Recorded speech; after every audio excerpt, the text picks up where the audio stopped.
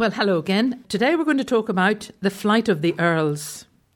The 4th of September 1607 was a sad day for Ireland because on that day the Earl of Tyrone, Hugh O'Donnell, the Earl of Donegal, Rory O'Donnell, and Donal O'Sullivan, the Lord of Bear and Bantry, along with many other chiefs and their families, decided to leave their homeland from Rathmullen. This was known as the Flight of the Earls. Some went to France, others went to Belgium or Italy, but many came to Spain. They were received with open arms like the royalty they were. They were given Spanish nationality, and many of the noble families were given Spanish noble titles, and their children were presented at court. The Spanish court subsidised Irish colleges for training priests in Santiago, Salamanca and Seville, and in Madrid. After the Battle of the Boyne in 1690, when William III defeated James II, many Irish soldiers left Ireland and went to France and Spain. Spain welcomed the newcomers and appreciated their military skills and experience. Irish regiments were established in the Spanish army. We had Irelandand, Hibernia and Ultonia, and many Irish officers came to hold important positions. The flow of Irish immigrants continued throughout the 17th and 18th centuries. Richard Wall, who had been born in France but of Irish parents from Limerick, arrived in Cadiz when it was the most important trading port with the Americas.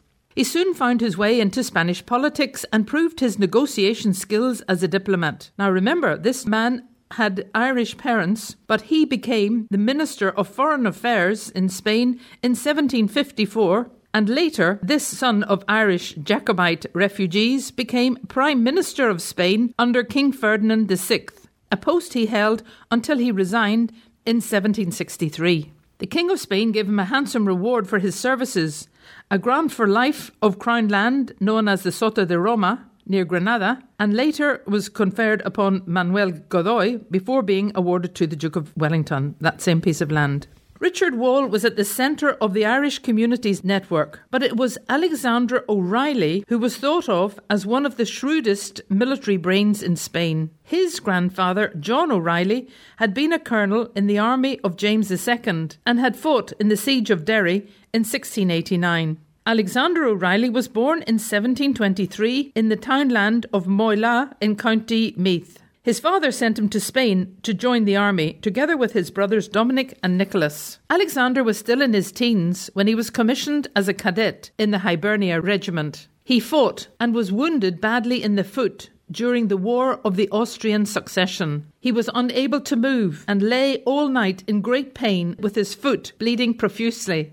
An Austrian soldier found him in the morning and was about to shoot him when Alexander said that his father was the Duke of Arcos and that he would pay a handsome ransom for him. So the Austrian soldier took him prisoner and brought him to the headquarters. But who did he find but an Irish officer serving in the Austrian army? The Irish officer, seeing O'Reilly as a fellow Irishman, took pity on him and released him. So he was able to return to Spain, where he was welcomed as a hero, especially by the Duke of Arcos, who really enjoyed hearing the anecdote of how he had managed to escape.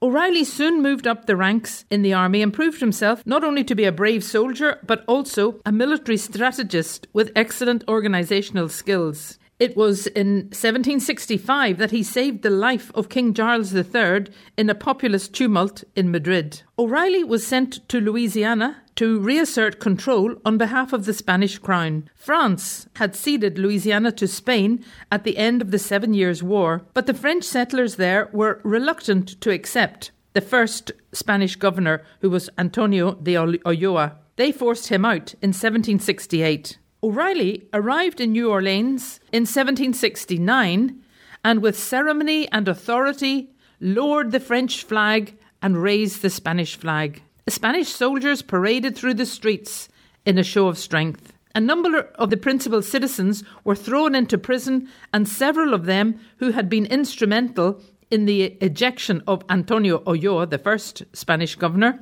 were executed as an example to the rest of the population. O'Reilly was given the nickname of Bloody O'Reilly, which still endures in New Orleans to this day. King Charles of Spain was delighted with Governor O'Reilly's efficiency and appointed him Inspector Governor of the colonial army and militias.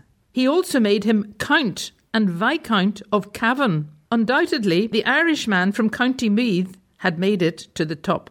Unfortunately, his military career was not always full of success. In 1775, he was sent to lead an expedition to occupy Algiers. Spies had discovered the plan of attack and were waiting to ambush the Spanish force. Many Spanish were killed, and the blame was laid firmly on the shoulders of O'Reilly. He disappeared from public view for a brief period. However, King Charles III still looked on him as his loyal friend and called on him to become Captain General of Andalusia and Governor of Cadiz. He was determined to repair his reputation and threw himself energetically into his new job.